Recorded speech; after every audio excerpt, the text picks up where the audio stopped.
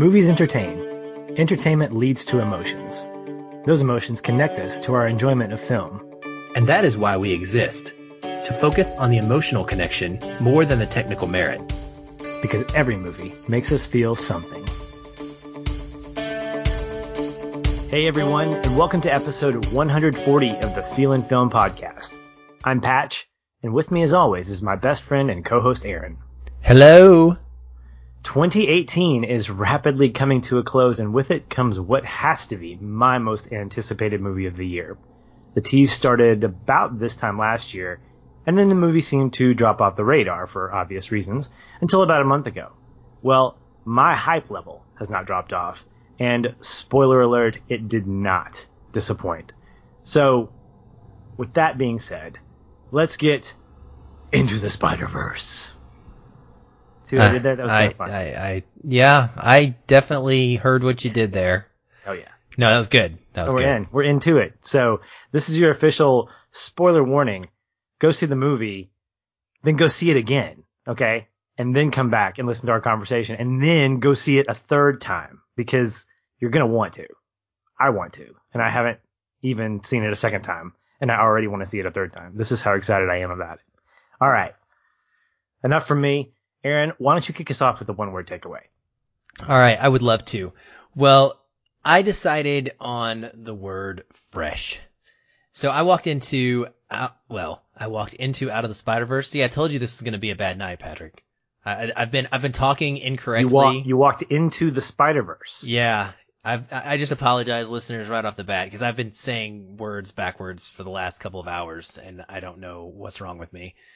I don't know. Maybe it has something to do with some sort of quantum time manipulation or something. I think you're from a different Earth right now. I might be. You're Aaron 5 or something. Aaron Ham. All right.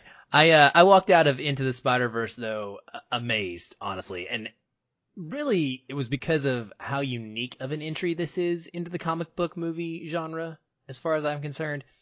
After seeing it, the rest of 2018's big anime/animated options largely felt really safe to me and routine by comparison. Specifically something like Incredibles 2, which I thoroughly enjoyed, and also Ralph Breaks the Internet. When I walked out of this, you could just tell that something was different, and it was a new level to the storytelling that was taking place.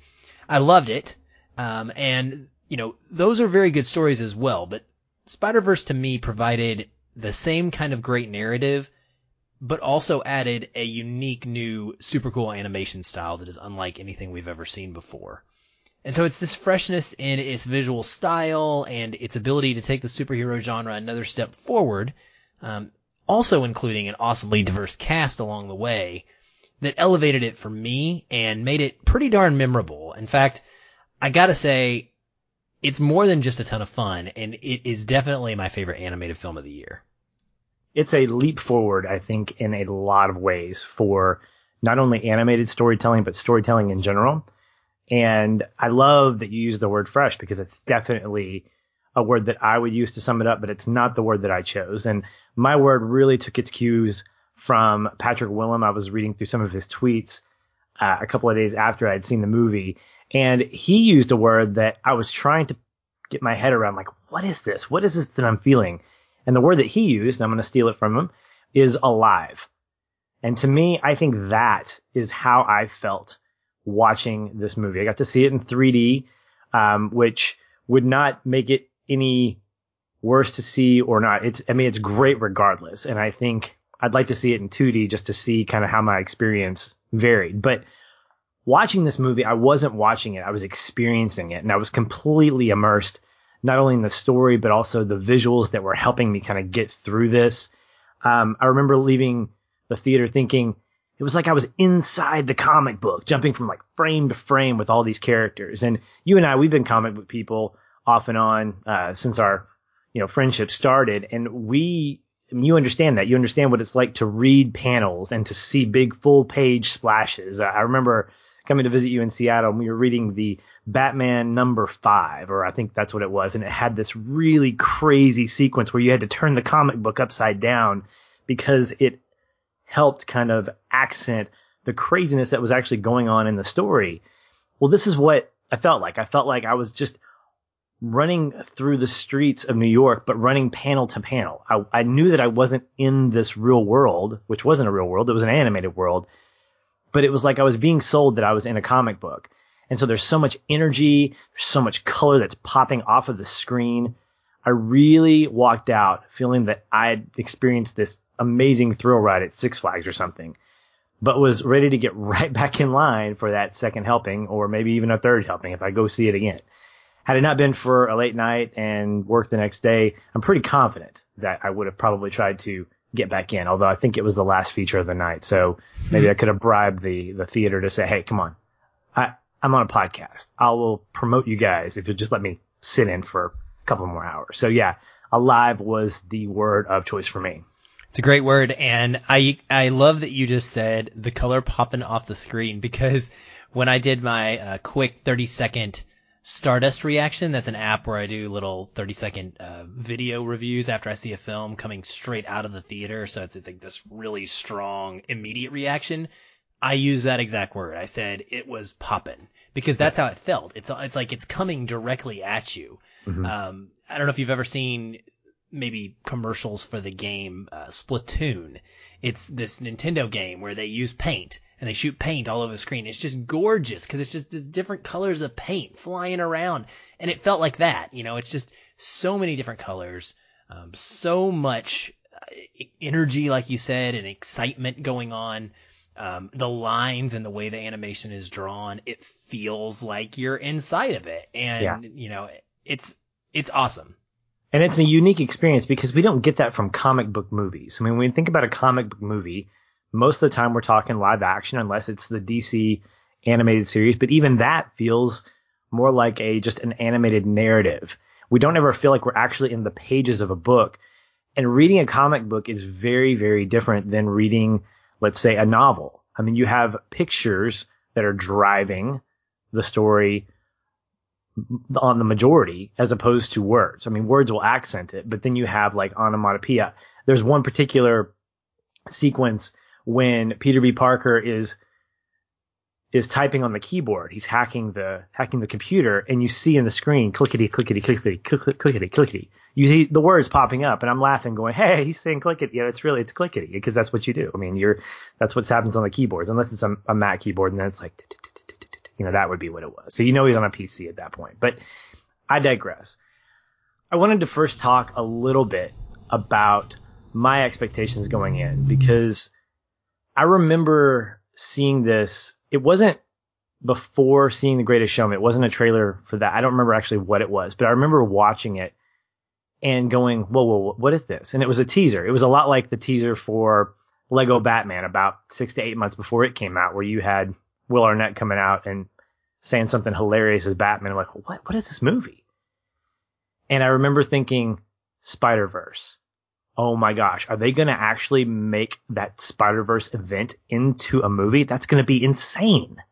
Because I read the comic book. I read the actual event series.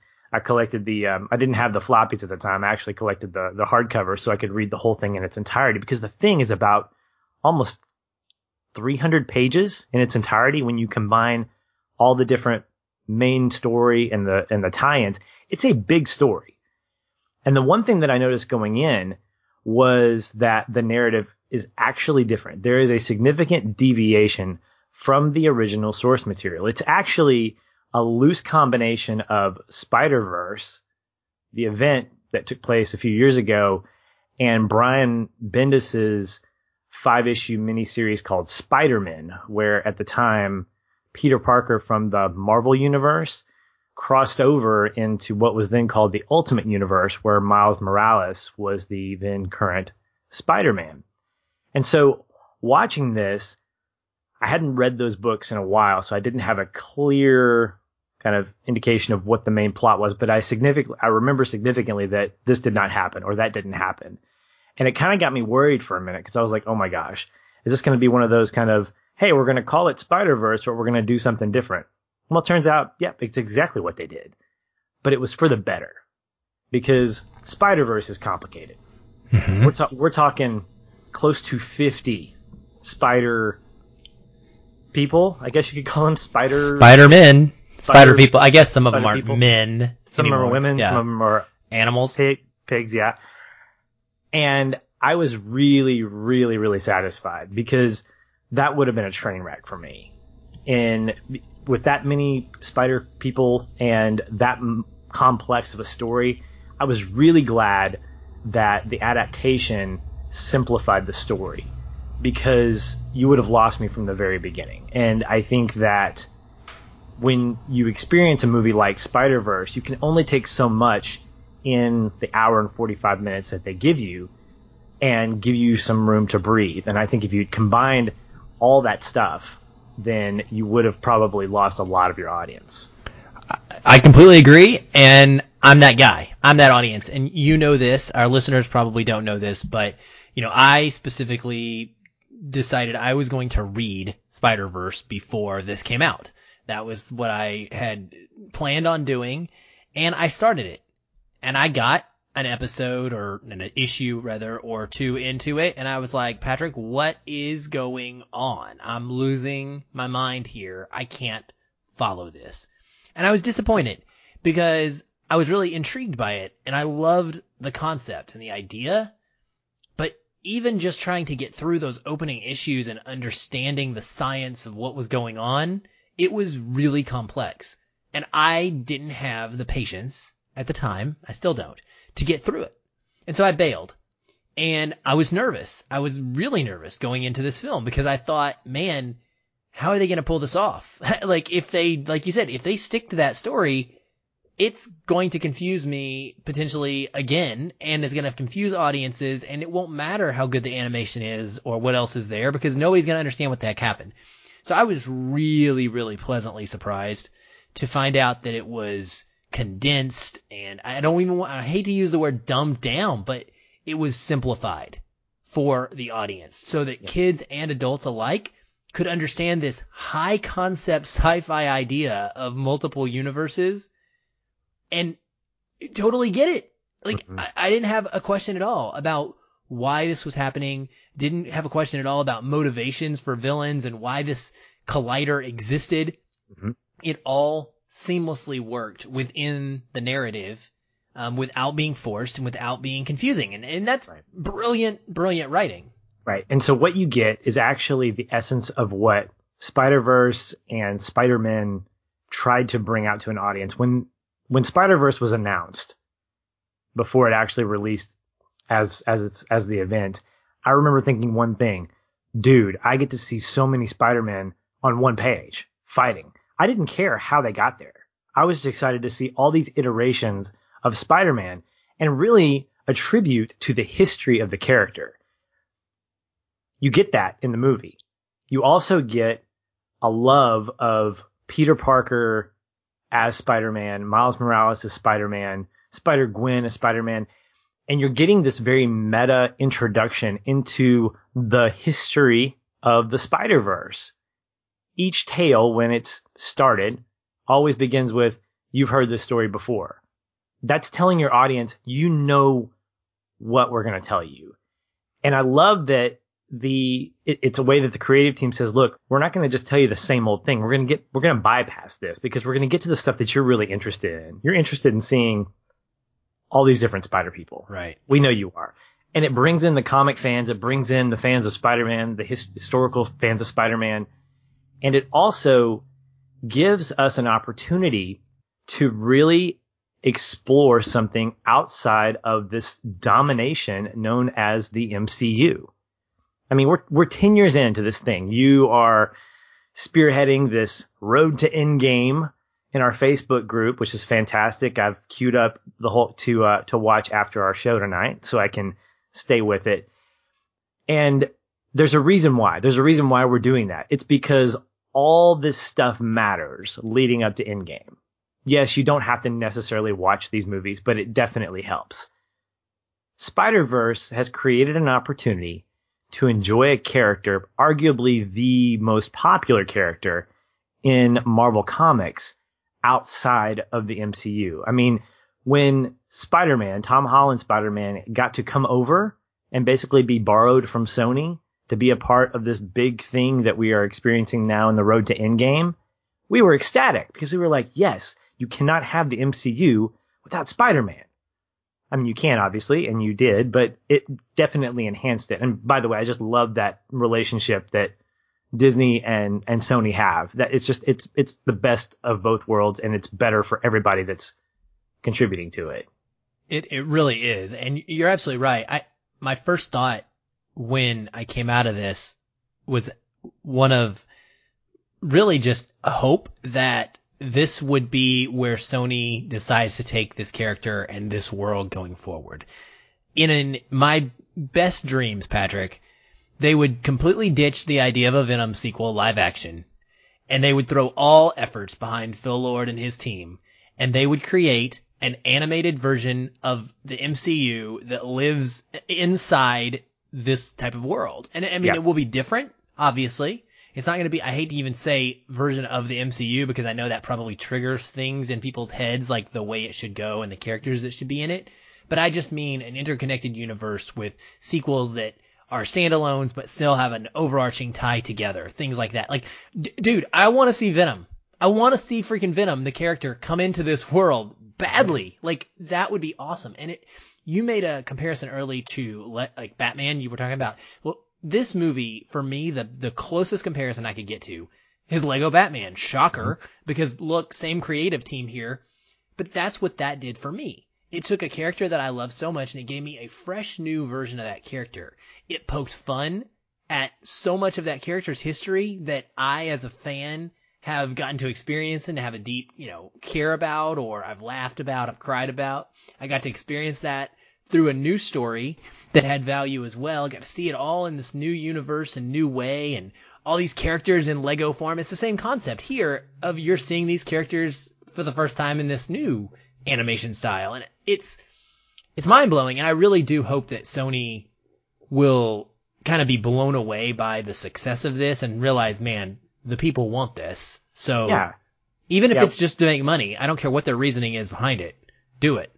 I fully recognize that this is a franchise at work. I have no problems with that. But the thing is, this opening narrative, this opening story could be one of many just self-contained stories within what I would probably call the MAU, the Marvel Animated Universe, where you start creating. Now, obviously, this being the Sony property, Sony's kind of in the minority here, so they'd have to borrow a lot of characters from Marvel in order to kind of flesh this out, which is kind of why I like the fact that it is sort of contained, because Spider-Man as a character has a lot of history, a lot of things going for him and his world in terms of being able to explore stuff. I mean, Spider-Verse quite literally opens the doors for so many one-off stories in that particular universe. When Spider-Verse ended, that's when Spider-Gwen was launched. That's when I don't know if Spider-Noir was launched, but there were a handful of other single series comic books that were launched as a result of the MCU. Or as a result of Spider-Verse. And I think it was partly Marvel's doing to say, hey, you know what? Let's test the waters. Let's see what our fans of Spider-Man gravitate towards in terms of these different characters that pop in. Because again, there were close to 50 Spider-Men in this event series, and you were almost asking your fans to pick and choose what they like the best. Obviously, Spider-Gwen stood out, and she became a character that got her own series. But there's always opportunities for others. Spider-Man 2099. You got Venom out there. You've got so many other iterations of Spider-Man from even as recently as 2 or 3 years ago that could come into this world and spin off their own. I mean, Nick Cage, come on. Nick Cage as Spider-Noir needs his own movie, in my opinion. I would love to see a whole movie based on that. I hope so. It's part of what I also was worried about going into this, and it's the one thing that would still give me a little bit of nerves going forward, is that can these fun iterations of Spider-Man hold enough weight as individuals? Can they? Sure. Can their stories be different enough, unique enough that they stand alone and are worthy of helming their own film, so to speak? Right. And I don't know that I got the vibe that was possible. Gwen, Yes. And I trust the team, and I trust that it can be done. I just think it's a very touchy proposition. Sure. And some of them are not meant to. Spider-Ham is not meant to, I don't think. I mean, he's comic relief. He's dropping, animated anvils on people's heads. Sure. He's there for us to laugh at. And that's why all of our kids, that's what they want to talk about is Spider-Ham. They all love him because he's a joke. But we don't need a full movie of Spider-Ham. But Spider-Gwen I could see. Yeah. And I don't know if you picked this up, by the way, since you mentioned Spider-Man 2099. I didn't know who these people were, by the way, Patrick. Like, some of these characters, I never got that far. So I was like, okay, what? Who? He's voiced by Oscar Isaac. Yes. Did you know that? Yeah. So well, I didn't know it at the time. But yeah, I didn't know it either. But you want a precursor right there of something that's coming. You don't make Oscar Isaac voice Miguel in New York or Nuevo York or whatever it's called in freaking 2099 unless you intend to have him do something more than a post-credit scene. Sure. Yeah, absolutely. And I think that at the very least, you're giving your fans an opportunity to, just like in the comic, choose what they want. I mean, I think Lord and his team are looking at the message boards and they're going, wow, we did something pretty amazing, guys. You should give yourself a lot of credit. And they should. But I think they're also looking and they're seeing, who do they like? Who's interesting? Who gets the most laughs? What can we build a story behind? And I absolutely agree. I don't see Spider-Ham getting his own feature. Maybe a cartoon or something like that, or maybe a short. That'd be kind of fun. Have a little short. Oh, all for that. Absolutely. That'd be great. But really, I think one thing that makes Lord and his team a huge asset to not only the animated world, but in general, just the world of movie making is their ability to connect characters and give real value to relationships.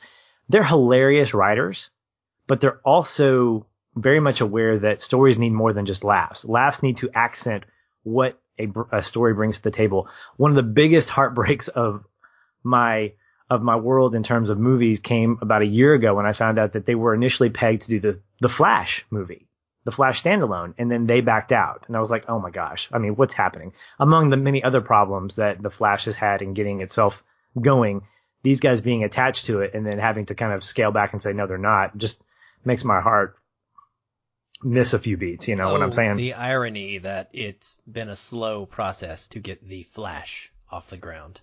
Very much so. Very much so. But these guys bring something to the table, even in Spider-Verse. And I'd like to just kind of point out that we have this really great set of villains. Something that, look, let's just call apples apples. The MCU is not known for its great villains in terms of having roundedness to them. Very flat, and probably by intent. But you have Fisk, Kingpin, who I think is probably one of the coolest villains in the Marvel Universe. Of course, he's attached to Daredevil most of the time. But having him along with Uncle Aaron, who I guess I was naive. It may have been late at night that I wasn't really thinking, but I did not see that coming, that he was going to end up being a villain.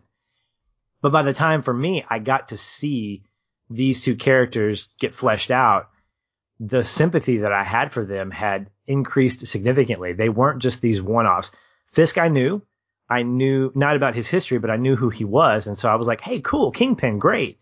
But then you give him this weight of wanting to see his family again. Oh my gosh. How about that pulling at your heartstrings? And then you see Uncle Aaron, who has tied himself to Miles being sort of a surrogate older brother. I mean, he's an uncle, obviously, but I see him more as an older brother who's filling in those gaps that, at least for Miles, his dad doesn't seem to be able to fill in. And I love the fact that we get to be able to connect with these guys before things start to unravel for them and they have to make these hard choices and eventually kind of turn into the villains that we either wanted or didn't want. Yeah, absolutely, man. So as we've talked about before plenty of times on films that we cover that are comic book related, generally speaking, it's sympathetic villains that elevate them to a place where the majority just can't get to. And that's okay. It's not always needed. I think we have to look at individual films. We can't have a checkbox system where it's like, this is how a film needs to go in order for it to be a success. I've seen this all the time. I'm going to save most of this for my Aquaman episode with you in a couple weeks, but like having seen that movie, it's not Marvel and it's not what DC has put out thus far, and it's not The Dark Knight, but that doesn't mean it can't be equally as impressive because it's doing a different set of checkboxes. It's doing the right checkboxes. You know what I mean? It's doing what it wants to do at a high level. And I think a lot of times with Marvel, we get into that cycle where we're like, okay, they all have to hit this, this, and this. And so most of the time, having a flat villain is not that bad. It's not necessarily the point of the story is not to focus on the villain, and that's okay. But we have seen some good ones lately. And so I was very pleasantly surprised to be able to see that here, because what it does for me is it allows me to buy into the character motivations more. And by default, like I feel like there's a reason for me to want him to win, but a reason for me to question that. And it gives me a unique experience as I watch this villain and I think, man, I wish I could see my family too if they were killed and they're dead, and I have to live the rest of my life without them. This is something I might want to do too. I probably wouldn't murder people in order to get that to happen, but it is a reasonable expectation that people could get to that point. And I also was extremely pleased to not know this story and not know that Uncle Aaron was who he was. I did not catch this. Maybe I'm slow, whatever. But I didn't know Uncle Aaron is it the Prowler? Is that his name? I think so, yeah. Something like that. That was like a little bit of a, like, I don't know. I think he had a name, but he just used it a couple times. Anyway, I didn't know who he was until he literally revealed himself. It took me that long to catch it, and it was a gut punch for me because of the relationship that I saw on screen between Miles and Uncle Aaron. I loved that relationship. I immediately gravitated toward it, not just because we share the best name in the world, but because he was a great character. And I was like, man, this is awesome. He's like a mentor. He's kind of like, he's not trying to get Miles to dislike his father. That was one of the pleasant things about this for me. Is clearly the two brothers have grown apart. We see why. One of them is a criminal and one of them is a cop. But there's no hatred necessarily for each other. And Aaron is legitimately just trying to help bring Miles up. He's trying to raise him and teach him and train him. He's not doing so he's not trying to bring him into crime. He's trying to keep him free of it. You know what I mean? But he's trying to encourage his creative gifts and the things that Miles wants to explore that his dad is a little bit more reluctant about. And so their relationship was so powerful to me.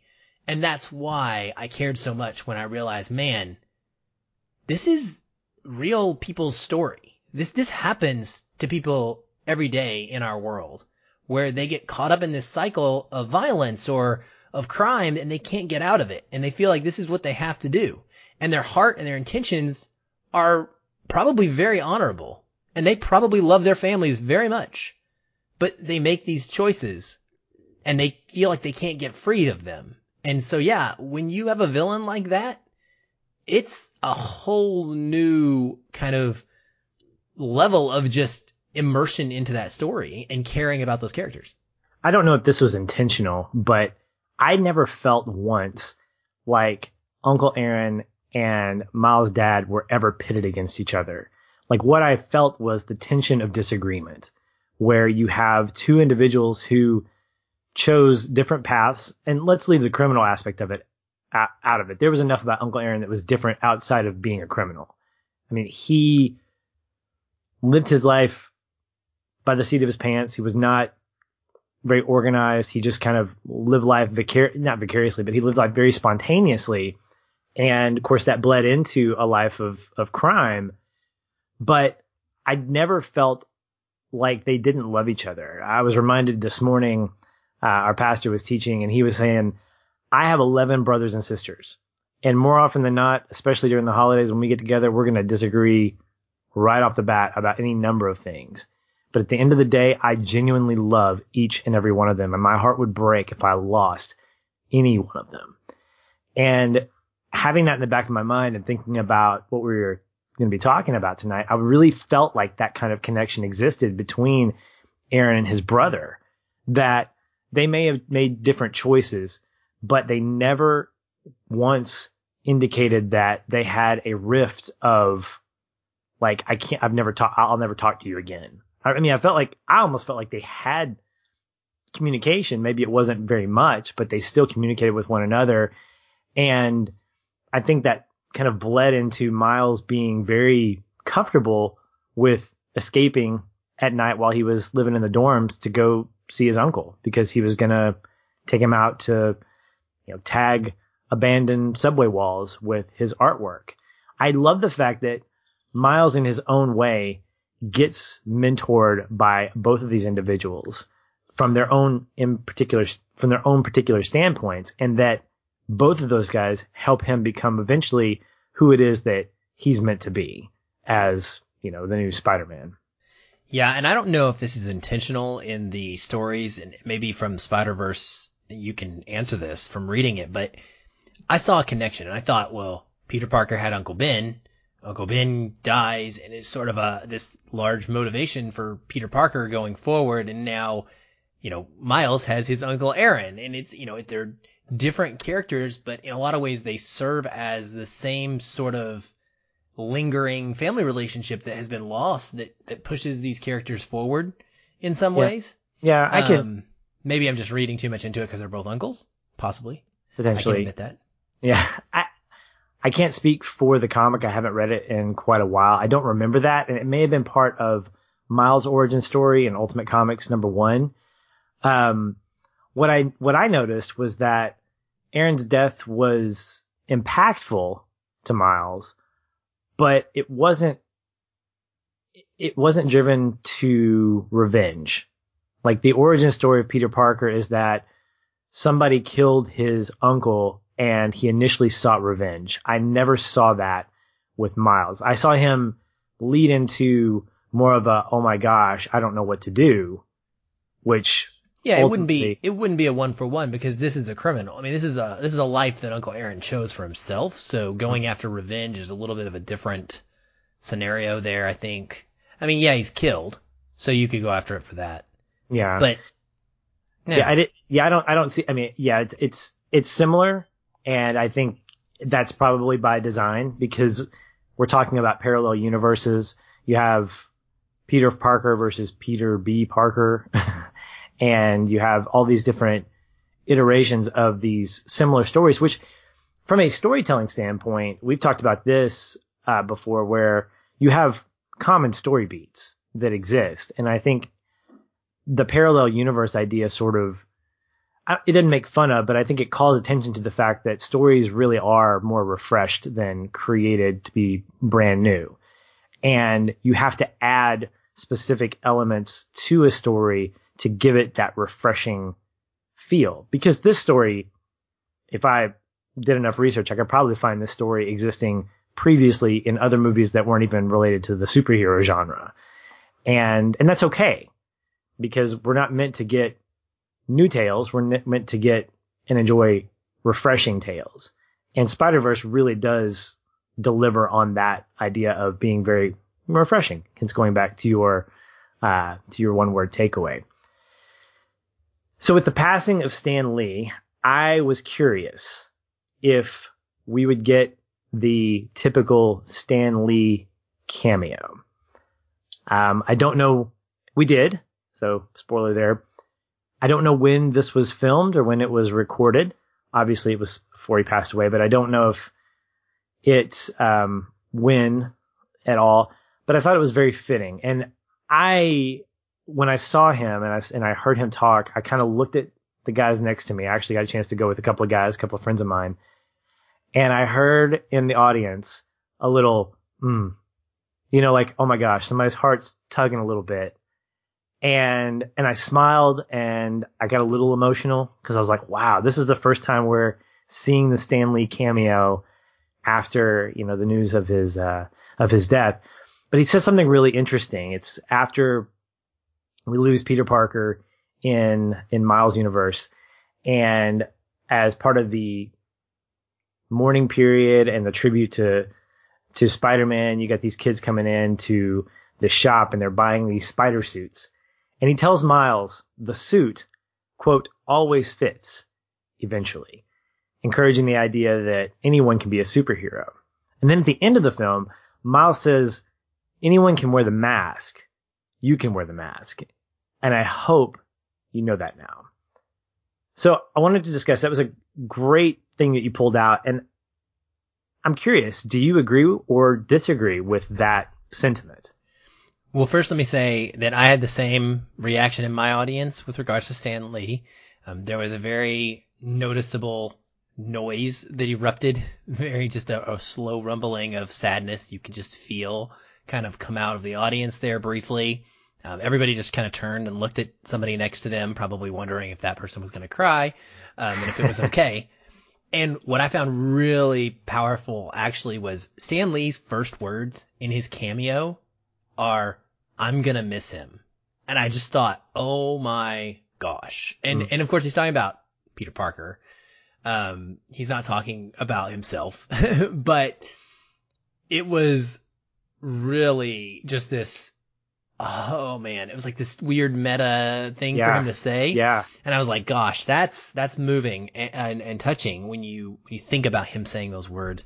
But yeah, I did. I thought a lot about this idea at the end of the film, this narration saying, anyone can wear the mask, you can wear the mask, and I hope you know that now. And I think it's putting forth the idea that anyone can be a superhero. We have this universe of Spider-Man that kind of speaks to that. It's there's one in everywhere, and we got into a conversation about this online.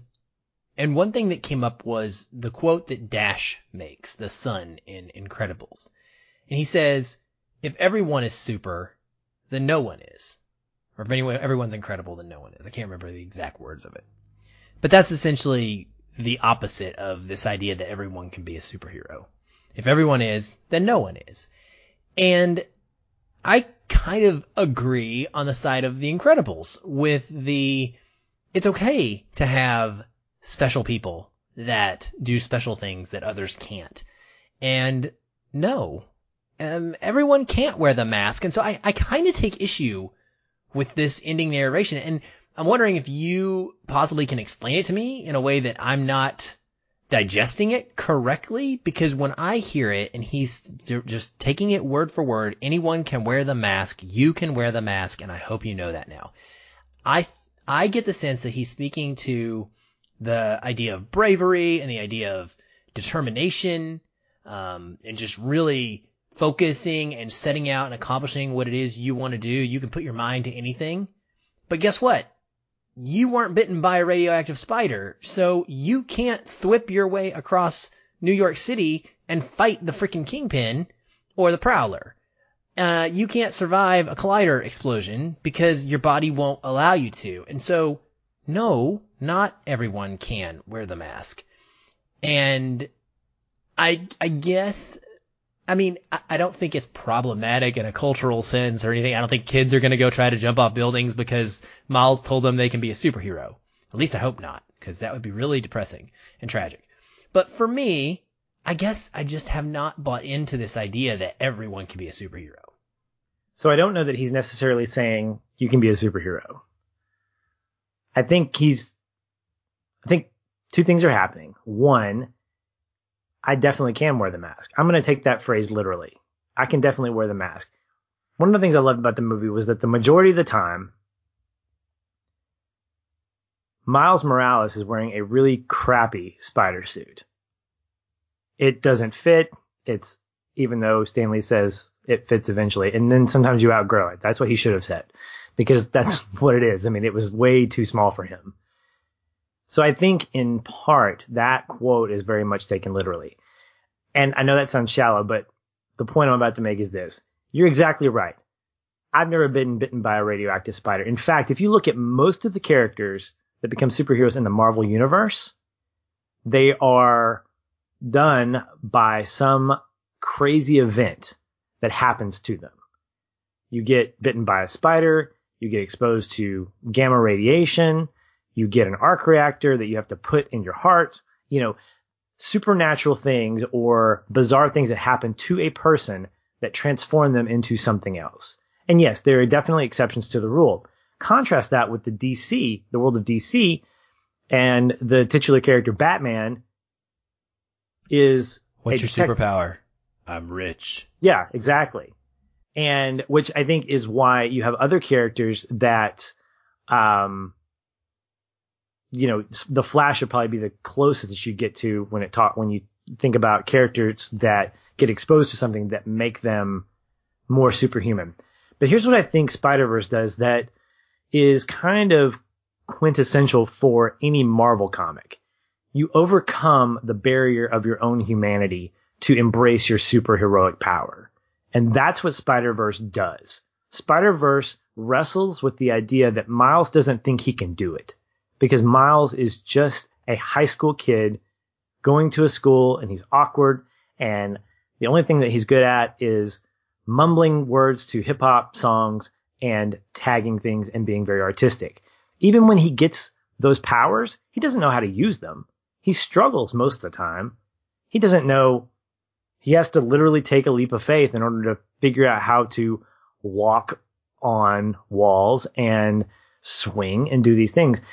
I think one of the things that I didn't care for as much was the quickness by which he began to get abilities. Like in terms of when he eventually put on the nice suit, what we get is his official spider suit.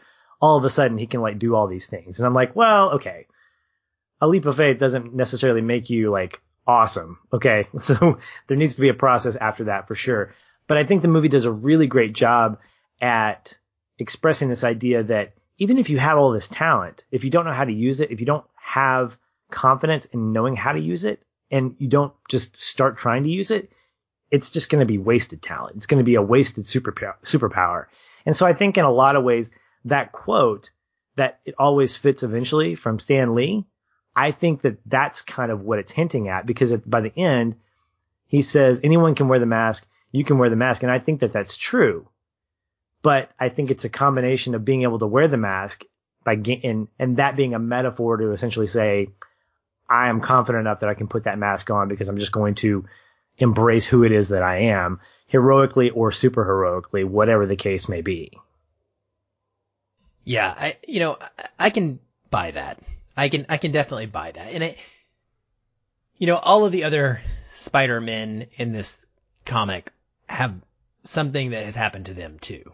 So I guess it's just to me a little bit of a weird thing to say when all of your characters in this film have something that has happened to them, and none of them are an every person, an everyday man, an everyday woman. They're all super in some way.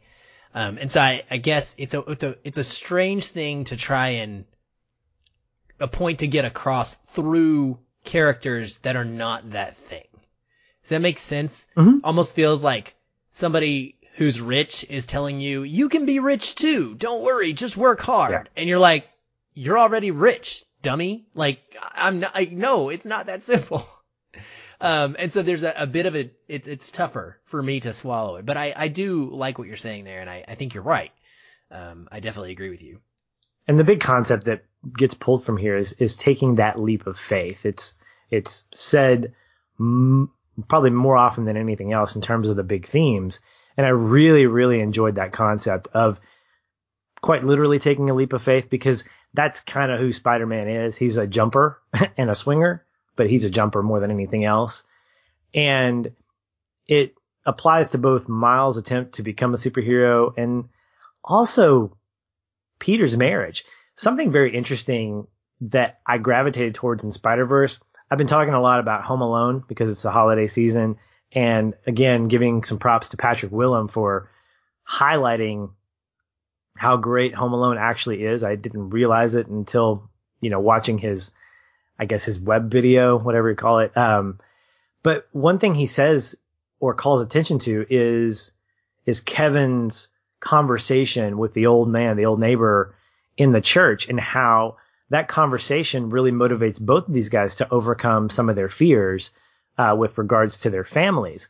And I think this same kind of thing is echoed in the relationship between Miles and Peter, where Miles is trying to become a superhero. He wants to be a part of this team and he wants to contribute. He feels like he needs to because this is his world, dang it. And he's not glitching. But at the same time, you've got this hinting, just this subtle thread throughout the movie that, you know what? Peter Parker. It's Peter Parker. Peter Parker is always going to be your original Spider-Man, and you can't leave him out in the cold. And I love, love, love this thread of his trying to reconcile with Mary Jane from his own world, where the movie starts introducing him, and it kind of makes fun of the fact that he's divorced and he's just kind of like this really bad, just washed up kind of guy. But by the end of the movie, we get that great shot of him standing in front of Mary Jane's door, taking that leap of faith to say, hey, I want to reconcile. And we don't get to see what the conversation is, but we can insinuate what is said. So every movie affects everybody differently, and we say it all the time. It is largely dependent upon your life circumstances at the time of your viewing. If I watched this as a kid, I would be so all about Miles and Miles' story. But even though I didn't make it my connecting point, that last scene with Peter Parker and that thread that even it's barely touched on, it's just a few moments that we get, a few little pieces. That was such a memorable thing for me. And it was the thing I cared about most in this entire movie was, and like I said, personal circumstances are what drives that. I am not going to pretend it's not, but I loved that. And I loved the idea of relating him trying to fix his marriage to a leap of faith. Because that's what it takes. A lot of times when you have broken relationships of any kind, it doesn't have to be a marriage. It could be a friendship. It could be a work relationship. It could be a dating relationship. But when you're trying to fix a broken relationship, it takes making steps when you're facing rejection and you're facing these fears, these very tangible, emotional, terrible feelings that could come upon you from putting yourself out there and being vulnerable, which is a difference. Miles is kind of dealing with this more in a physical sense in a lot of ways where, like he's putting his body out there and could be physically harmed. But the metaphor and the comparison here, it's wonderful. And the fact that they put those two threads together in this film is what made it special for me personally. I mean, above and beyond the animation, like that's what made it something that will stick with me beyond just, man, wow, ooh, wow, that looks good. Yeah. But we can't ignore the ooh, wow, it looks good. And we've hit on this indirectly. I'm going to trademark that. Yeah, the ooh, wow, it looks good. We'll put it on a t-shirt and say, feel this, right? Well, I think one thing that gravitates people towards this movie is the way it looks. You mentioned earlier just how different of a visual experience it is, even from the trailers. I remember specifically seeing some of the glitching that took place in the trailers and going, whoa, what's going on here? Oh, look at that. It's a static comic book panel. What's going to happen there? And I want to say the thing that I loved most about the animation was how purposeful it was and how it wasn't just there for stylistic purpose. It wasn't just there to look awesome, although that's definitely a byproduct of it. But I felt like the way in which the animation worked in specific scenes helped the story get amplified. When you had certain times when there was an action sequence and you had 3 panels show up, 3 stills, like comic book panels, to kind of give it a little bit of breathing room of the action sequence to kind of let you absorb, okay, this is what's happening. Okay, he's jumping. Okay, now he's flipping. Okay, now he's swinging. Okay, that's great. I also enjoyed how specific the animation styles were among the different characters. So I'm going to call out Spider-Ham for an example. This movie, if you didn't already know, is animated. Okay. But even within the animation itself, the way in which he was drawn, incredibly flat, like an animated character should, like an animated cartoon should, among the already animated universe that he's living in, was so significantly different. It completely vaulted him as being, oh yeah, even among this animation world, he's different. He's different from these other ones because he's a cartoon, and he's a different kind of cartoon. And it really made the animation itself feel more, not photorealistic, but more tangible, more grounded in a sense of the visual stylings.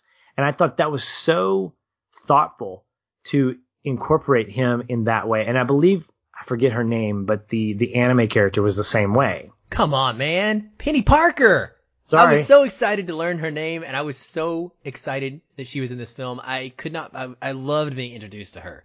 I was like, we have an anime character, but yes, you're right. That's what made me fall in love with her right off the bat. Cause I was like, I love anime, and she's drawn like an anime character, not like the rest of the animation. So yeah, I too noticed that, and the difference in the animation style of the different characters. And Noir as well. I mean, he's all shadowy, and he's obviously black and white, and it's very striking to see them as a group.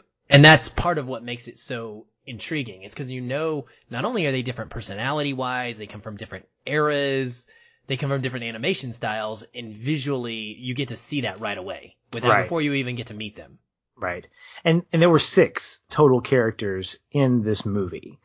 And knowing what I know about the comic series, this was obviously a very truncated cast from the original 50. And I wanted to ask, what did you think of the cast? Do you feel like they all fit pretty well into this narrative? Did any of them stand out positively or negatively to you? So I have one quick negative thing to say about the animation. Okay. And it may just be me personally, and I shouldn't use the word negative. One little bit of a minor nitpick with it.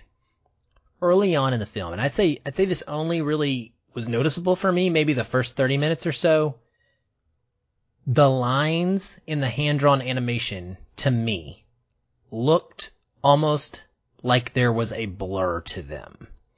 And for a little while, I actually found myself wondering, am I watching a 3D version of this movie without 3D glasses? And is something going wrong? It distracted me. It distracted me a bit. And it was a bummer.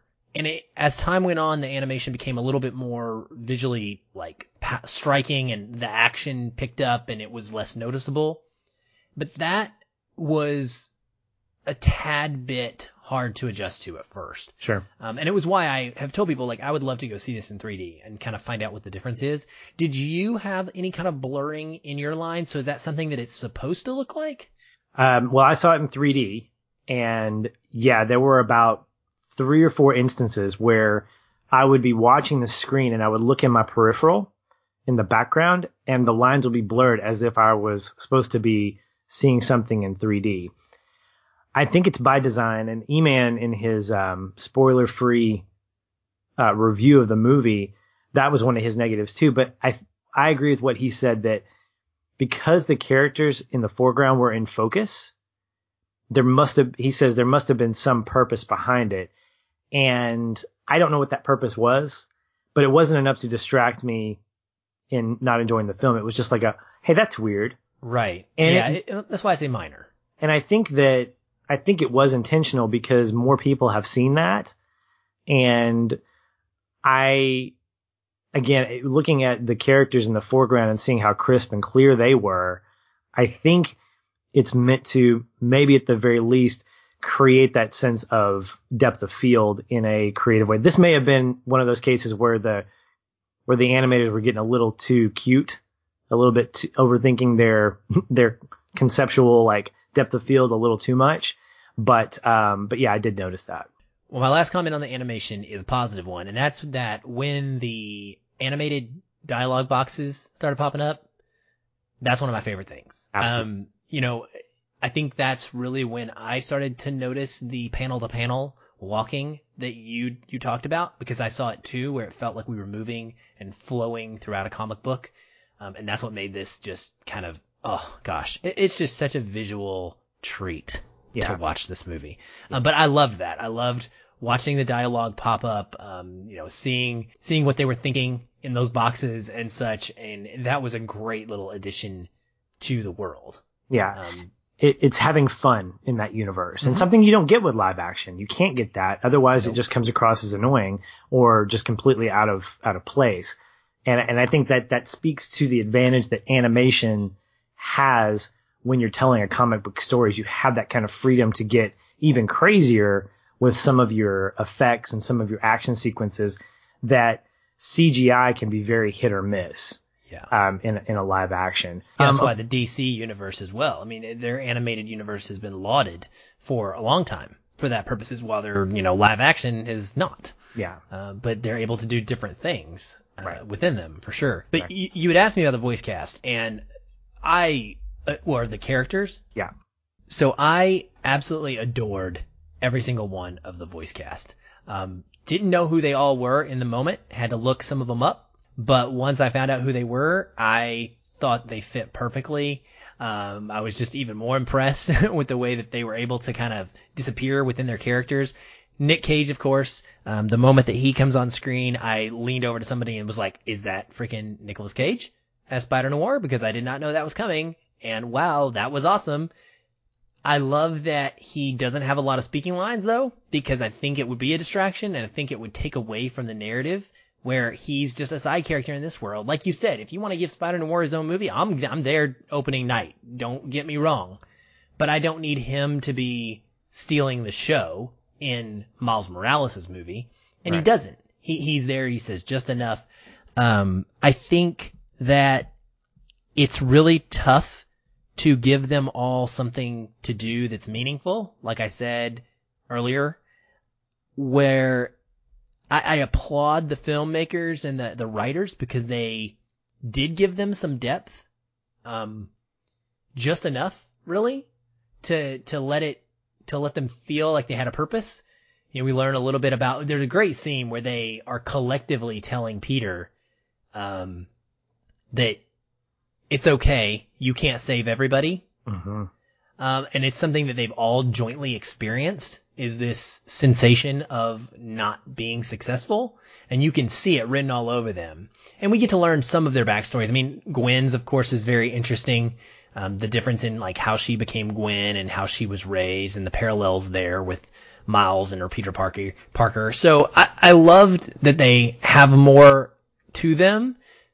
And I was torn because I simultaneously wanted to know about their backstories, but also completely understood that I didn't really need to in this movie.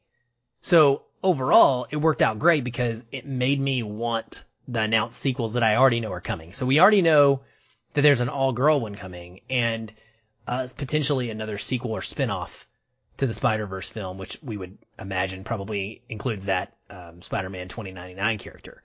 And I wholeheartedly loved the cast enough that I want to explore them in further material. Yeah, I'm envisioning, and this is just me spitballing, so if it happens, then mark it on your calendars, folks, because this is when we predicted it. But I'm envisioning the Spider-Verse being the word that comes before a colon, and then you have individual stories in the same manner that we have or had these Star Wars anthology films, a Star Wars story. I think we're going to get, potentially, depending on the success of this and then the upcoming all-female Spider-Verse movie, we're going to get more of these as an opportunity for different directors to have that sandbox to play in. And I think that's a fantastic opportunity, because now we have opportunities for Spider-Gwen's going to probably be headlining this all-female Spider-Man animated feature. And I would imagine that we're going to get, hopefully, Spider-Man Noir. Or not Spider-Man Noir, but Steampunk Spider-Man, which is also a female. And she was pretty awesome in the event. But I'm envisioning that we're going to have, depending on the success of each precursor movie, we're going to continue to get these anthology movies that are spun out of Spider-Verse. Because, yes, this was about Miles Morales, but it was equally about introducing us to the opportunity for more stories of other Spider-Men that we've never gotten to see on the big screen. And it gives us an opportunity to maybe look back, and of course this was played for comic relief, but when Spider-Man 2099 goes back into the 1962 cartoon show at that famous panel where the two Spider-Men are pointing at each other. It's a meme. Well, it's a meme now, but it comes from, an old 1960s Spider-Man cartoon. To me, as much of a joke as that was, it opens up the door for so many other stories to be told and so many creative teams to put their stamp on it. Like, hey, I'd like to take a crack at Spider-Man Noir, or I'd like to see a Spider-Pig short, or I'd like to try this out with Spider-Gwen. And I think that we should invite that. We should be able to give people the breathing room to tell their own stories, which is why I think the anthology films in the Star Wars universe have had that kind of potential, because you can tell original stories without necessarily having to call back to your original property. And Spider-Man has enough of a history that you can explore that. Yeah, and I think this is really great in the direction that the world is trying to go, and with the film industry in general trying to be more inclusive and more culturally, I can't think of another word other than inclusive, but to tell other stories that come from unique perspectives. Like, right. This is the year that we got Black Panther. There's a reason that it blew up. It's a good movie, but there's a reason that it goes beyond that and becomes a cultural force. Right. Miles is an African-American Hispanic character who is Spider-Man. Spider-Gwen, she's a girl, but she's Spider-Man. I have a friend of mine, who has a daughter, and she, since the age of 2 or 3, she has been obsessed with Spider-Man. She has dressed as Spider-Man. She has been every single, Halloween, she's Spider-Man. Like, she literally just goes out into town dressed as Spider-Man. She has loved him for years and years and years. And it's so cool that she could get Spider-Gwen to relate even more to. Right. Just from a femininity standpoint, right? Because there's aspects of a feminine demeanor that are going to be different than what a masculine demeanor is. And so getting to explore the way that these characters do the same crime fighting with the same abilities, but from completely different gender places or ethnicities, I think is really cool. And like I said, it's a playground. Yeah. And that's where the different directors can come into play and the different voices that we can have telling these stories. And the soundtrack's a great example of that. Like, it really embeds you in this world of Miles Morales versus what you might think of the world of Peter. Like, Peter Parker is listening to, like, I don't know, Snow Patrol or something. He's not listening to the awesome hip hop music and the soundtrack that we have in this movie, which I much prefer. Exactly. And I think that as an extension, not only having a creative director, with that kind of diversity, but having a creative a diverse soundtrack.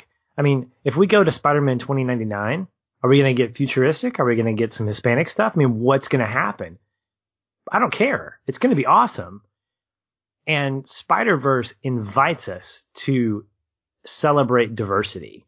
And I'm not being political when I say that. I quite literally mean diversity is a good thing in the world of filmmaking.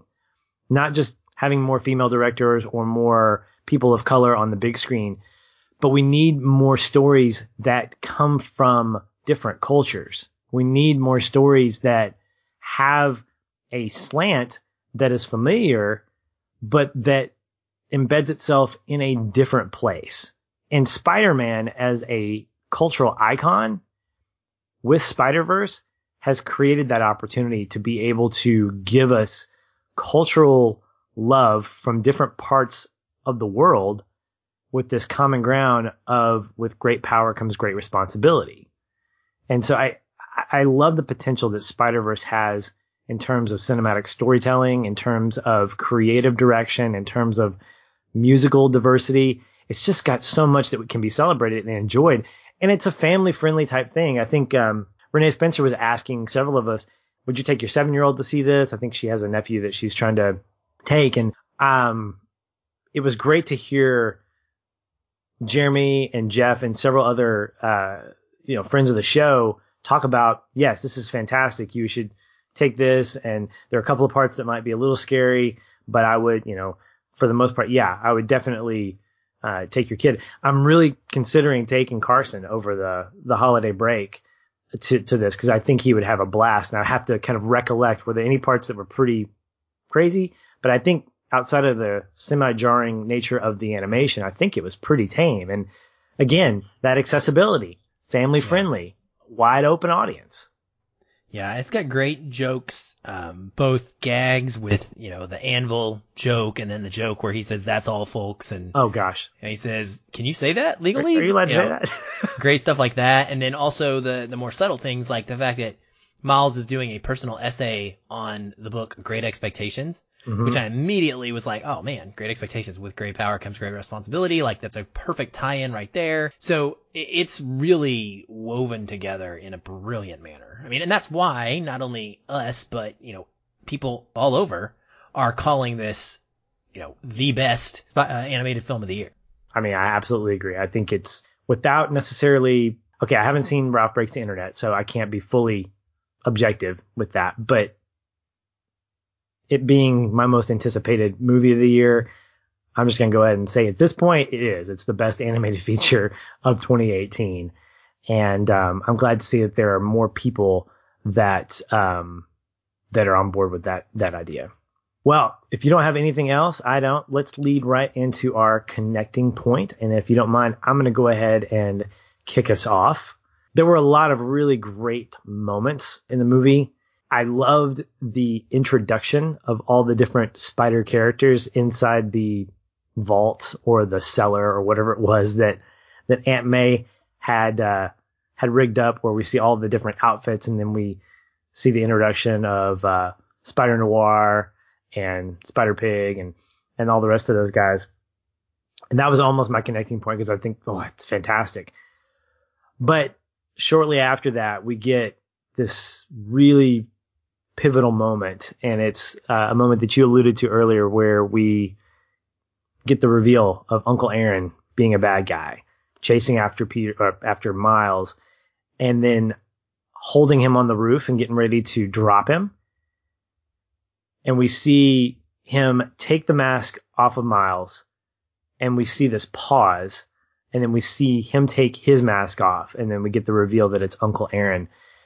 And I think along with him and along with Miles, I felt this real sense of shock, not only of that reveal, but also of thinking, what has got to be going on in his head and in his heart? Like, what is he thinking? Because now he's a man that's really two people. He has come to this point where he is now, the duality of who he is has collided. He's holding this guy that he's supposed to kill, but this guy that he's supposed to kill is his nephew that he loves dearly. And there's this really great moment where he pulls back, and then he's shot by Kingpin. There was a comment on social media where someone said that they were incredibly surprised at the abruptness of Kingpin shooting and killing Peter Parker, which I agree with. I thought that was a wow. And I love the fact that they don't show it. I mean, they don't show the actual shot. You hear the shot, and I love that. It's kind of cool. And so when you hear the second shot with Uncle Aaron, you realize that's Kingpin. And it says so much about Kingpin himself and how far he's willing to go to accomplish what it is that he's trying to do. But then we see Aaron just falling back, and Miles' face is just completely distraught. Like, what am I supposed to do? What am I supposed to do? And it leads down to a scene just after where we see Miles taking Aaron to this alley and holding him and telling him, trying to get him to, it's going to be okay. And there's this really fantastic shot of Miles' dad where he sees Spider-Man from the back. And he's, at that moment, I'm thinking, oh my gosh, is this how his origin story is going to be? Where he's going to be the enemy of his dad, even though, like, he's his son. And I thought, wow, that's going to be an interesting twist. And I'm glad that it didn't happen that way. But I thought, what a great tease and what a great kind of, oh my gosh, is this how it's going to play out? And you don't get that a lot in some of your superhero stories. You get sort of the cliche type of narrative. And I felt like that whole sequence of Aaron's death leading to the potential of Miles' dad finding an enemy in his son without even knowing it was incredibly powerful. And even though it didn't play out that way to end the film, I thought it was really bold because it left me guessing. And that's something that movies don't do quite honestly, especially superhero movies. I don't feel like I'm really getting stakes. You know, we talk about that on Infinity War, and why it was so impactful was because the stakes were there and they paid off. And I felt like in a movie like this where we've seen Peter Parker die, oh wow, now we have the potential that this kind of story could play itself out. And so for a little while I was like, oh no, not that, not your dad who loves you and you can't say I love you back. And so for me, there was definitely an emotional connection to that whole sequence, from Uncle Aaron being killed to the possibility that now Miles would eventually be alone because he wouldn't be able to have that relationship with his dad again. Yeah, it's interesting that you point that out as a possibility, because I thought the same thing. So clearly that was what they were going for, is to try and make a swerve and think for a brief moment that it was going to be his dad that went. And I think the problem with that would have definitely been that it puts the big traumatic event almost more so on the dad than it does on Miles. Yes, it would have an impact on Miles, but his dad's the one that would have just killed his own brother. You know, that's like, it's bigger to him. And that would have taken away a little bit from Miles's story. That's true. So I'm really glad. And frankly, because my connecting point is about Miles and his dad and their relationship. Because outside of the whole Peter Parker, MJ, marriage, side plot, Miles' relationship with his dad is what I connected with the most. And so my connecting point is literally just after your scene. So good choice, Patrick. They tie together fairly well here. And it's really, if I was going to narrow the connecting point down, it would be this brief bit of dialogue that really hits me in the feels. Of all the things that Miles has had to deal with, this relationship with his dad, it is probably such a powerful thing for me because I have a teenage son myself. And so we have is Miles stuck inside of his room, unable to move after the fight he's just had with Peter Parker, and his dad comes to his dorm to check on him after Aaron's death. He hasn't been able to find Miles, of course, because Miles was running around the city playing superhero.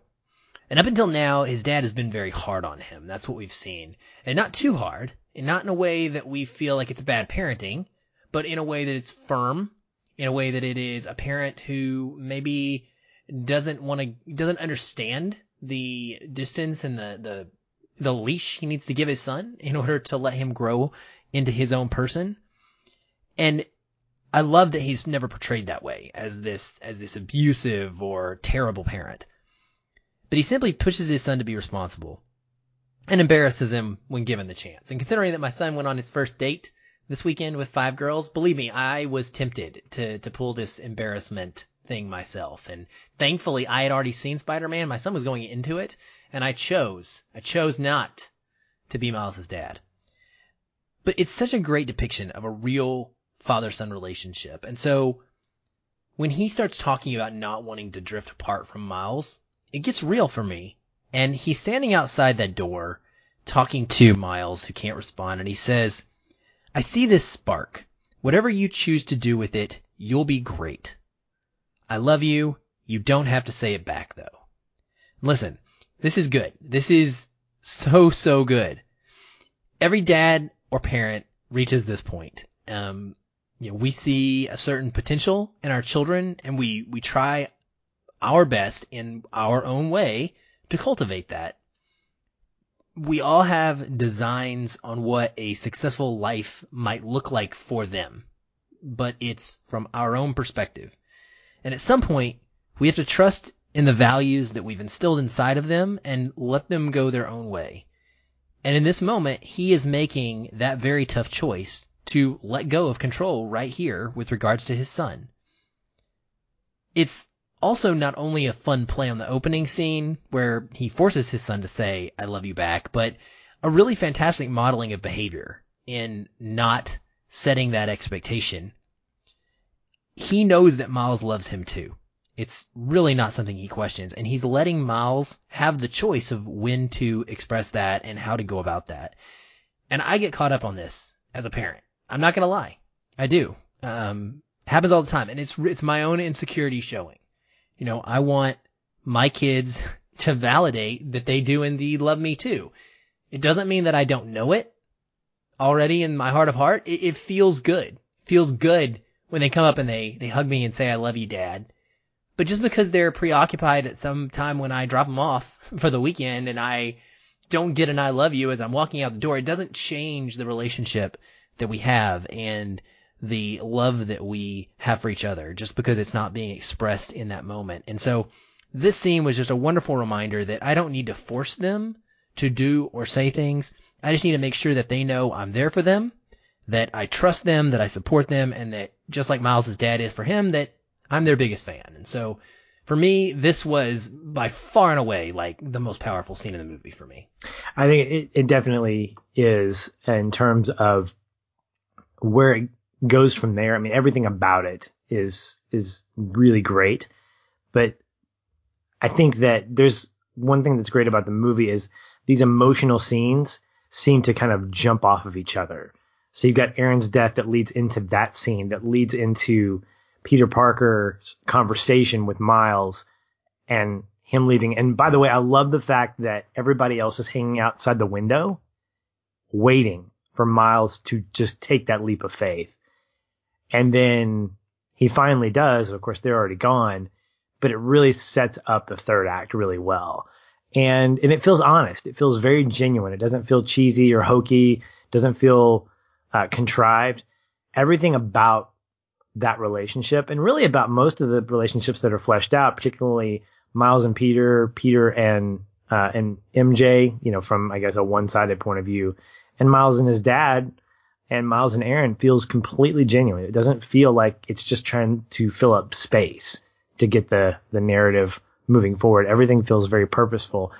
And I believe that the creative team was purposeful, and it shows in their final product. So yay Spider-Verse, and winner chicken dinner for that. So yeah, I'm thrilled. I mean, we both are, you know, we say it every show, we are best friends, and so we care deeply that each other gets to experience their most, you know, their highest anticipated films. We want those to be knockouts for each other. And so, you know, when I saw it and I knew how you'd react, it makes me happy. Yeah. Because I know that you're going to just have an absolute blast with it and your expectations are going to be met. Yeah. And I'm so thrilled for you that you got what you wanted. Yeah. I am too. And I'm thrilled we got to talk about it like we always get to do each week. Hopefully this conversation will continue. There's a lot of conversation going on in our Facebook group about this and a lot of other things. But if you want to talk to me specifically about any of that, you can find me on social media at Shoeless Patch, ShoelessPatch on Facebook and Twitter. I would love to talk to you more about this movie. I'm going to basically just any comment about it, I'm just going to hit my love icon in Facebook. Just know that that's going to happen. It's going to be a rare thing that you'll just see anything less than that from me. Wanted to let you guys know that we're finishing out the year strong. We got this one that we just finished up. Mary Poppins Returns coming next week, and then Aquaman to finish out the year. Aaron, you've already seen it. I know that this is one that you could not contain yourself, and rightly so. Great stuff. It makes me excited to see it in like 6 weeks, it feels like, because I missed the boat on seeing the early screening. And so being in Arkansas, I have to wait with all the rest of the Minions until it actually opens up in a couple of weeks. So excited about that based off of your reaction, to say the least. Yes, well, I definitely love that movie, so I can't wait to get to that. But yeah, Mary Poppins Returns first, and Christmas Vacation as well, and an end of the year special, one of our favorite episodes that we do every single year. We have this great recap where we release our top 10 lists, us and our contributors, on our website and in our Facebook group specifically, and across our social media platforms. So be sure and either join the Facebook group or follow us, or I don't know, put up an alert so you know anytime something new's posted on the website, and you'll get the top 10 lists toward the end of the year. But this special end of the year episode is a little bit different. We do it We don't just go down a list of movies. We pick the best moments, the best episodes that we've covered, our favorite first time watches, what we're looking forward to in the next year. It's a really awesome conversation. So I'm super stoked to be having that one with you here a couple days after Christmas. Coming up. Man, Christmas is like right around the corner, Patrick. It really is. It's crazy. Well, if you'd like to talk to me further, listeners, you can find me online in that Facebook group or on Twitter at Feelin' Film. And I, too, will just, in solidarity, love every comment about Spider-Man. How about that? Sounds great to me. Well, guys, that's all for us. Until next time, stay positive. And keep feeling film.